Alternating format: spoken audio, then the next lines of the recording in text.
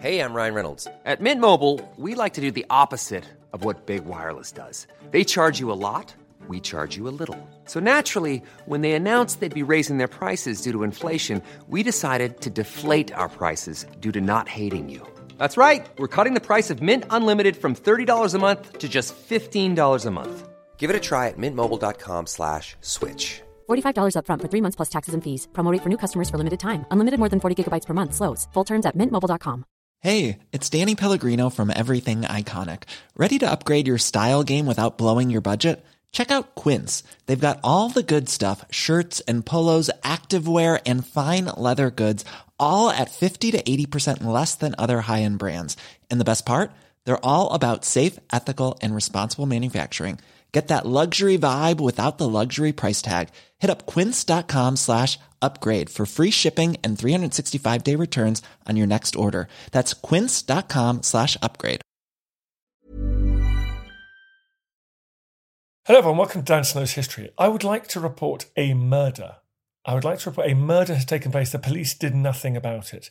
It took place in Norfolk, a little place called Sandringham, on the 20th of January 1936. The victim was Mr. George Windsor, otherwise known as King Emperor George V. Yes, folks, the King of the United Kingdom was killed by his personal physician on the night of the 20th of January. He was 70 years old. This is a bonkers story and it's true. Well, you can decide for yourself whether you think murder is the correct noun or verb for what took place. I think it probably is. In fact, if you're a lawyer, please let me know. Get on the old social media-izing and let me know. This is a story of the euthanasia of King George V, the Queen's grandfather. Fascinating stuff. I got Jane Ridley, Professor of Modern History at the University of Buckingham. She's written a book about George V, Never a Dull Moment. So it's a chance to talk about the man, his service during the war, how he helped to stabilise the monarchy at a very dangerous time for monarchs when cousins of his were being strung up and shot all around the continent, and then how he met his end. Cocaine was involved. It's got it all, folks. Drugs, power, generational conflict, and the tabloid press. There you go. So, if you want to learn more about George V, we've actually got a great episode on George V. We talked to Alexandra Churchill about George V in World War I. You can go back and listen to that wherever you get your pods. Or you can go back and listen to all of our George V adjacent content on History Hit TV. There's audio on there. There's video on there. We've got hundreds of hours of documentaries. We've got thousands of podcasts. It's all on History Hit TV. It's like Netflix, but just for history. Click on the link in the description of this podcast. It's right there in front of you listening on the phone. It's right there. Just give it a little click with your thumb now. Go and check it out. Can't hurt anyone. Can't hurt anyone. Go and check it out. You get 2 weeks free if you can sign up today, and it'd be great to have you as part of the team. Lots going on this year, folks. Trips to Egypt, the battlefields of the Western Front, Antarctica just done. Lots going on at History Hit TV. But in the meantime, here is the very brilliant Professor Jane Ridley. Enjoy.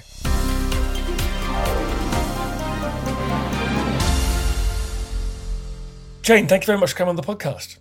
Well, it's a pleasure to be here, Dan. Thank you for asking me. We are going to talk about the remarkable end of George V, but he had a busy old time as King Emperor, didn't he? Let's quickly rehearse some of his key points. He wasn't initially meant to be king, was he? No, he was a second son. He was brought up to have a sort of naval career and be a naval prince. But then his elder brother, Eddie, who was rather a rackety character, died unexpectedly, aged 28, and George suddenly found himself in line for the throne. It's like Henry VIII, Charles I, one of these strange younger siblings become king sort of moments. Yes, or George VI. Exactly, of course, yeah. So was he, do we know what his views were on that? Was it like the Romanovs? Did he weep, or was he excited to step into those shoes? No, he wept. He desperately did not want to be king. So he certainly didn't have the second son thing of wanting to inherit. And partly because of that, he was treated rather gently when he was Prince of Wales and allowed to sort of go on doing what he really liked doing, which was shooting lots of birds.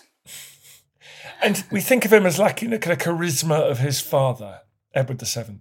I don't agree with this because I've just written a book about George V. But George V has a reputation for being dull.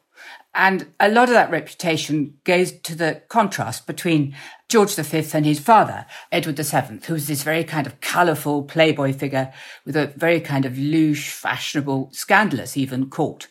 And George V was the opposite of all that. He didn't believe in having lots of mistresses. He said, I don't want anyone's man's wife, just I'm happy with my own. He also was very domestic in his habits, very regular habits, and he didn't like going out at all.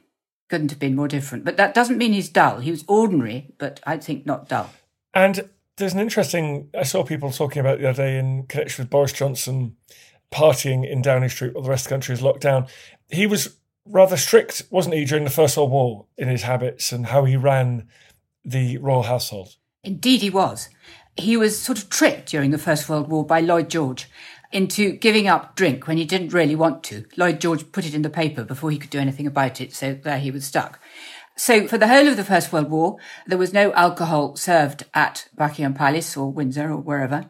Food was rationed, and perhaps much more important than all of that, well, that was sort of giving an example to the country. But what was really important was that George V and his wife, Queen Mary, if you look at their diaries during the war, they are constantly, the whole time, going to hospitals, visiting troops. He's buttoning medals on soldiers. It is an absolutely full-time job.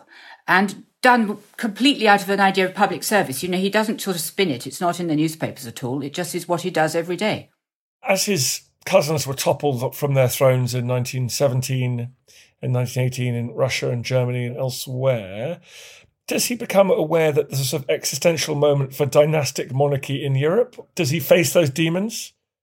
It most certainly is an existential crisis for dynastic monarchy. And George is very much aware of that. I think there's one fundamental difference between him and the Russians and the Germans, which is that Britain won the war. I mean, what would have happened if we'd lost? I'm not sure. But nevertheless, George is very frightened about Bolshevism after the 1917 Russian Revolution. So much so that he refuses to invite his cousin, Nicholas II, of whom he was very fond. He refuses to give him asylum in this country, which of course ultimately means that Nicholas II is murdered in 1918. And so George, how does he, apart from rejecting his poor cousin, how does he express that struggle for rule, legitimacy? I think the most important thing he does is to rebrand the monarchy, if you like. His surname, monarchs don't usually use their surnames. He was always known as King George. But the surname of his family was Saxe-Coburg-Gotha, which is definitely a German surname, which had been Prince Albert's surname. And in 1917, George V gets rid of the German surname. Today, the monarch was changing their name. There would be endless committees, etc., etc. But what happens is that a couple of elder statesmen are invited to Windsor and they sort of play a sort of paper game and say, you know, should it be Stuart or Tudor Stuart or something like that? And in the end, Lord Stamfordham, who is George's exceptionally good private secretary, comes up with the name of Windsor, which was brilliant. It was English, Windsor Castle, etc. And so they changed the dynasty. And the Kaiser makes one of his few jokes and says, well, I suppose instead of the Merry Wives of Windsor, we will now be talking about the Merry Wives of Saxe-Coburg-Gotha. So I think there's a deliberate attempt to distance the British monarchy from the monarchs who are having such a bad time in Europe, losing their thrones in the last years of the First World War. Did the British monarchy survive because it had found a sustainable model from sort of the late 17th century onwards?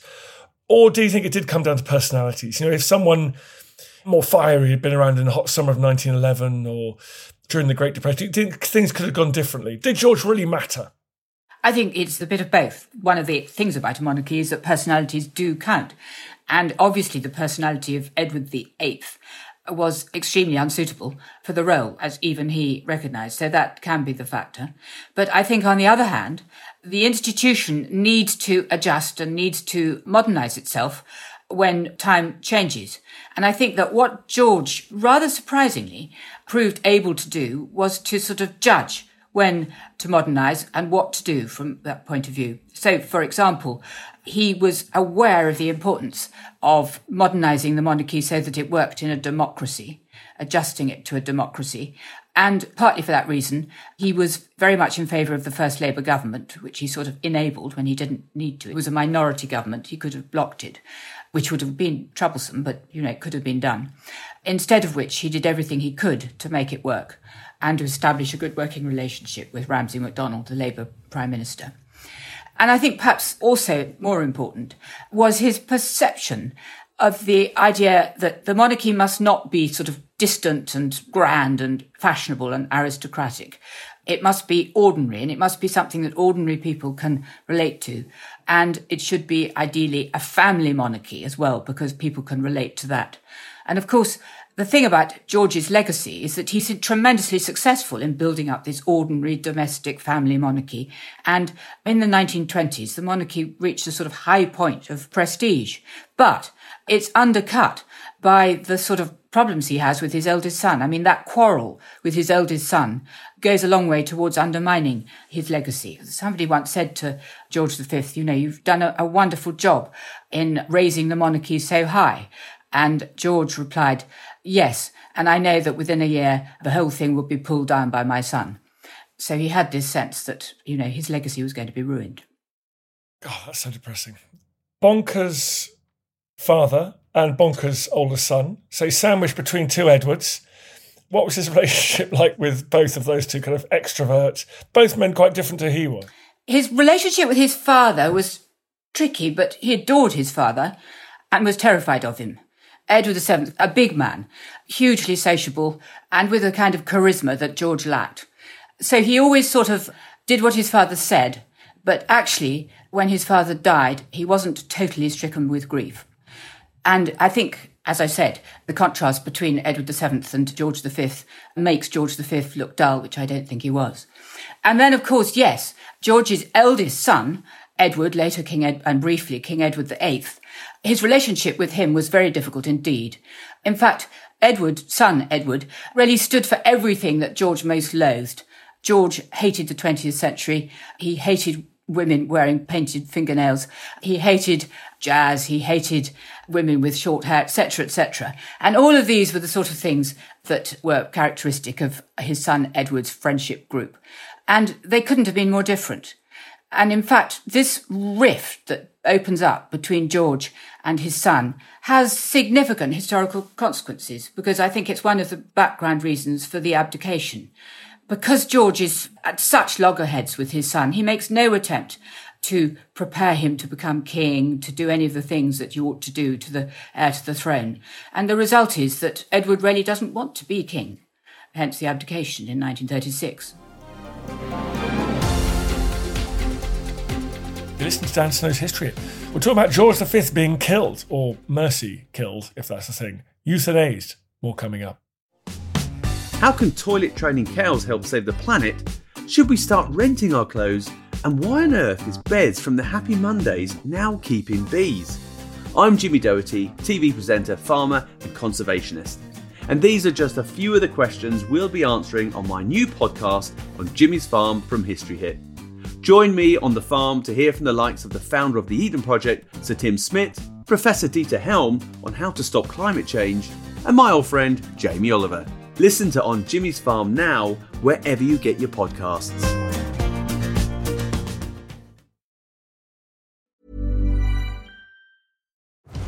Have you ever wondered if the Hanging Gardens of Babylon were actually real? Or what made Alexander so great? Join me, Tristan Hughes, twice a week, every week on the Ancients from History Hit, where I'm joined by leading academics, best-selling authors, and world-class archaeologists to shine a light on some of ancient history's most fascinating questions, like who built Stonehenge and why? What are the Dead Sea Scrolls and why are they so valuable? And were the Spartan warriors really as formidable as the history books say? Join me, Tristan Hughes, twice a week, every week on the Ancients from History Hit, wherever you get your podcasts. When you're ready to pop the question, the last thing you want to do is second-guess the ring. At BlueNile.com, you can design a one-of-a-kind ring with the ease and convenience of shopping online. Choose your diamond and setting. When you find the one, you'll get it delivered right to your door. Go to BlueNile.com and use promo code LISTEN to get $50 off your purchase of $500 or more. That's code LISTEN at BlueNile.com for $50 off your purchase. BlueNile.com, code LISTEN. Ryan Reynolds here from Mint Mobile. With the price of just about everything going up during inflation, we thought we'd bring our prices down. So to help us, we brought in a reverse auctioneer, which is apparently a thing. Mint Mobile Unlimited Premium Wireless. How to get 30, 30, bit to get 30, bit to get 20, 20, 20, bit to get 20, 20, bit to get 15, 15, 15, 15, just $15 a month? Sold! Give it a try at mintmobile.com/switch. $45 up front for 3 months plus taxes and fees. Promo rate for new customers for limited time. Unlimited more than 40 gigabytes per month. Slows full terms at mintmobile.com.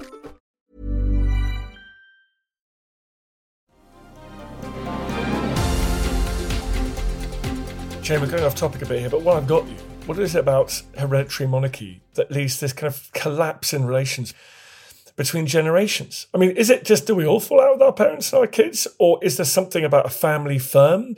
The Hanoverians couldn't be in the same room as their sons. And you get that here as well. Victoria and Albert couldn't stand Edward. Why do you get this toxicity injected in these parental relationships with their oldest children? That's a very good question. And George himself was actually well aware of the issue. And he had a conversation with one of his friends who said to him, why don't you get along with your children? I like seeing my children. Why don't you speak to them? And George said, well, my father was terrified of his mother, Queen Victoria. I was terrified of my father, Edward VII, and I'm damned if my children aren't going to be terrified of me, especially the eldest son. That this was almost part of the sort of playbook of being a monarch. Somebody said the Hanoverians are like ducks, they trample on their young. And I think there's quite a lot of truth in that. So the only one who really emerges well from this story is Edward VII, who really went out of his way to be kind to his son, George. But of course, the effect of that was to make George even more terrified of him. So it's a no-win situation. Is there an issue, and I don't want to draw modern parallels here, but is there an issue, something about the nature of the job?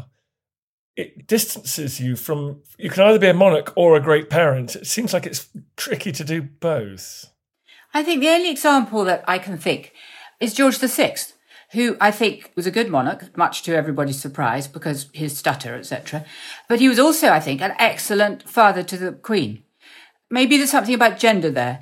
I mean, maybe father on son is harder to sort of control than father on daughter. I don't know.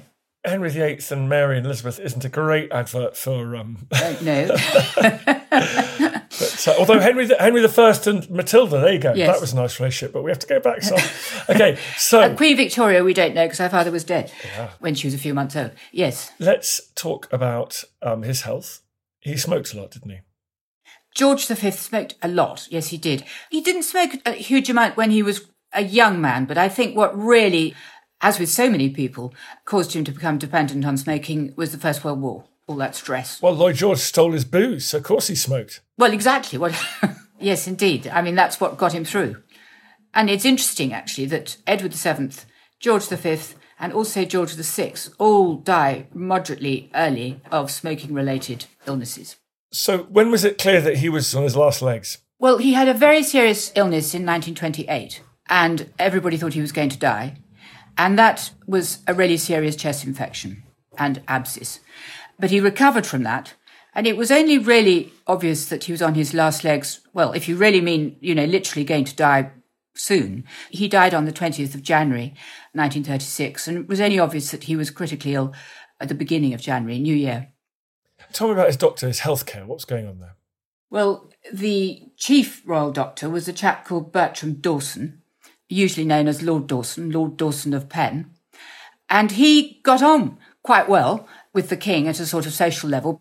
George V was a very sort of direct speaker, and he liked a doctor who didn't beat around the bush and told him what was wrong and, was sort of on the same wavelength. And Lord Dawson was like that. He understood the king. He wasn't a marvellous clinician. He wasn't a famous research doctor. He was a kind of social doctor, a doctor also who represented the medical profession, spoke up for the medical profession in the House of Lords, interested in public health, interested in the future of medicine, that sort of thing. Talk to me about the doctor-patient relationship in those last few days of his life. Well, here we are, it's January 1936, and the king is quite clearly on the way out. He's got heart failure issues, he's got this terrible cough, he can't walk, he's very ill indeed. So Lord Dawson is summoned to Sandringham, And it's interesting, actually. Lord Dawson seems to spend an awful lot of time alone with the king. You would expect with a royal deathbed that there would be sort of huge amounts of doctors in attendance. But there is quite a lot of time when Lord Dawson is on his own.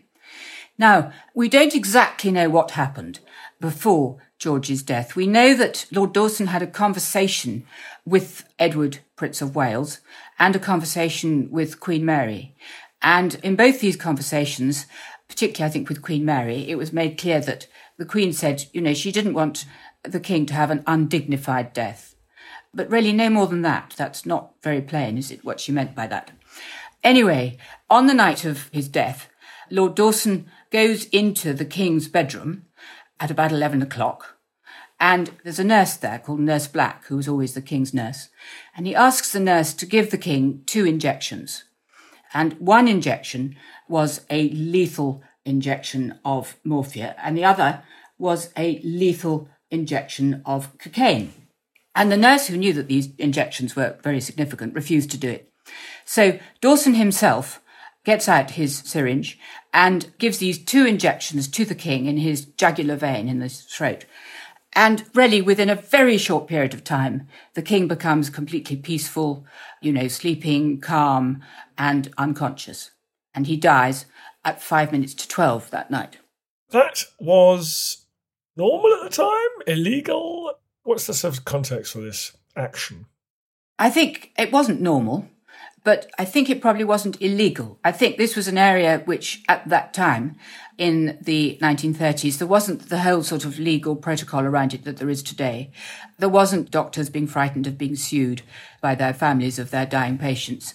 So it was a matter more of practice rather than law. But nevertheless, I think a lot of doctors, if they'd known what had happened at that time, would have been very surprised indeed. The way we think about these drugs today, I think, is coloured very much by our own experience and looking at society around us. Was cocaine and morphine, were they readily available? Would this be something that would only be available to the royal doctor? Were they even thought of as recreational drugs? What about them? My sense would be that these were drugs that were in doctors' Gladstone bags. These were commonly used, as morphia still is today, for pain relief. Of course, I suppose on the question of recreational drugs, 1920s, 1930s, drugs like cocaine were in common use. But it would have been different, I think, very different from the way in which they were used medically. Why did Dawson do that? Was it just to spare the king? Dawson did that partly to spare the king. He knew that if he didn't intervene, the king would go through a distressingly long period in which he might suffer some pain. But what's interesting is that the king was not in pain when this injection was given. So that wasn't Dawson's motive. It wasn't a sort of mercy killing. What Dawson was thinking was about the presentation of the king's death. If the death took place before midnight, it would be in time to be reported in the London Times the next morning. If it was later than midnight, the Times wouldn't have time to print the headline news of the king's death. So the Times is ready and waiting. It was a huge edition of the Times on the day that the king died, with lots of pre-recorded, pre-written obituaries and sort of appreciations of the king. And so Dawson is in contact with his wife and gives her a signal. She must ring up the editor of the Times and tell them to hold the presses until 12 midnight, which she does. And so the next morning, the death appears on the breakfast tables of, really the middle classes. And that was very important in Dawson's view. How do we know this? Did Dawson tell people? We know this because Dawson wrote a detailed account, detailed notebook, explaining what he'd done over that period of the king's death. Did you ever think this would become public? Did you show any awareness of what he'd done? This all emerged in an article published in History Today, written by Dawson's biographer, in which he gives a very, very detailed account. It's called Francis Watson, the biographer, and Dawson gives a very detailed account of the events that took place on that night. And it was extraordinary, actually. The whole sort of scenario seems extraordinarily sort of dramatic in a sense. Dawson was a kind of almost an impresario of a doctor. He loved having dramatic moments. Dawson injected the king at 11 o'clock. At 11:15, we know, the Archbishop of Canterbury and some of the family came into the king's bedroom for his final prayers. So that gives that incredibly short window. It's like an Agatha Christie murder or something, isn't it? Between 11 o'clock and 11:15, the fatal injection. Well, you went there. Was it a murder? Was King George V murdered? Well, I think you think that he was murdered. Well, I don't know, actually, because I'm not familiar with the statutes or etc. of the time. But I mean, it's tempting to say he was. Yes, exactly. I think it's a question of what was okay then in the 1930s and what is okay now. And I think it's different. I think that today there are sort of two factors. One is that there is absolutely no evidence that King George told Dawson, or anyone indeed, that he wanted to be let out of his agony if he was dying. There's no evidence that he ever had that conversation with anybody. And I think the second point is that it's very clear that although he was very ill, George, he wasn't actually in pain. So the two things that might have justified what Dawson did, one, that he was putting the king out of his agony, or two, that he was obeying a sort of end-of-life will that the king had made, those things were not there, did not exist. Fascinating stuff. When the news came out, did it cause a stir? Did it change debates around euthanasia? Did it upset people? I don't know in 1986 what effect it had. So the Queen has never gone on the record saying, oh, poor old grandpa, he got knocked off. Not that I know. No. I'm going to add that to my massive list of questions for when the Queen and I one day have a brutally honest conversation about her life. But it's interesting, really, if you look, just how very few English kings have been murdered. Poor old Henry VI, but yeah. Yes, but having been deposed and put in the Tower, yeah, and also Richard II the same, perhaps the only one who's been actually possibly murdered is William II. Well, I was going to say, by his brother. I mean, you know, but possibly. I don't want to get sued here. Obviously, at this distance of time, we can't really prove 1,000 years ago. Exactly. I don't want to ruffle any feathers here. This is hot topic stuff, Jane. I mean, you know, accusing Henry I of murder. Ooh, ooh. Thank you very much, Jane. What's the book on George V called?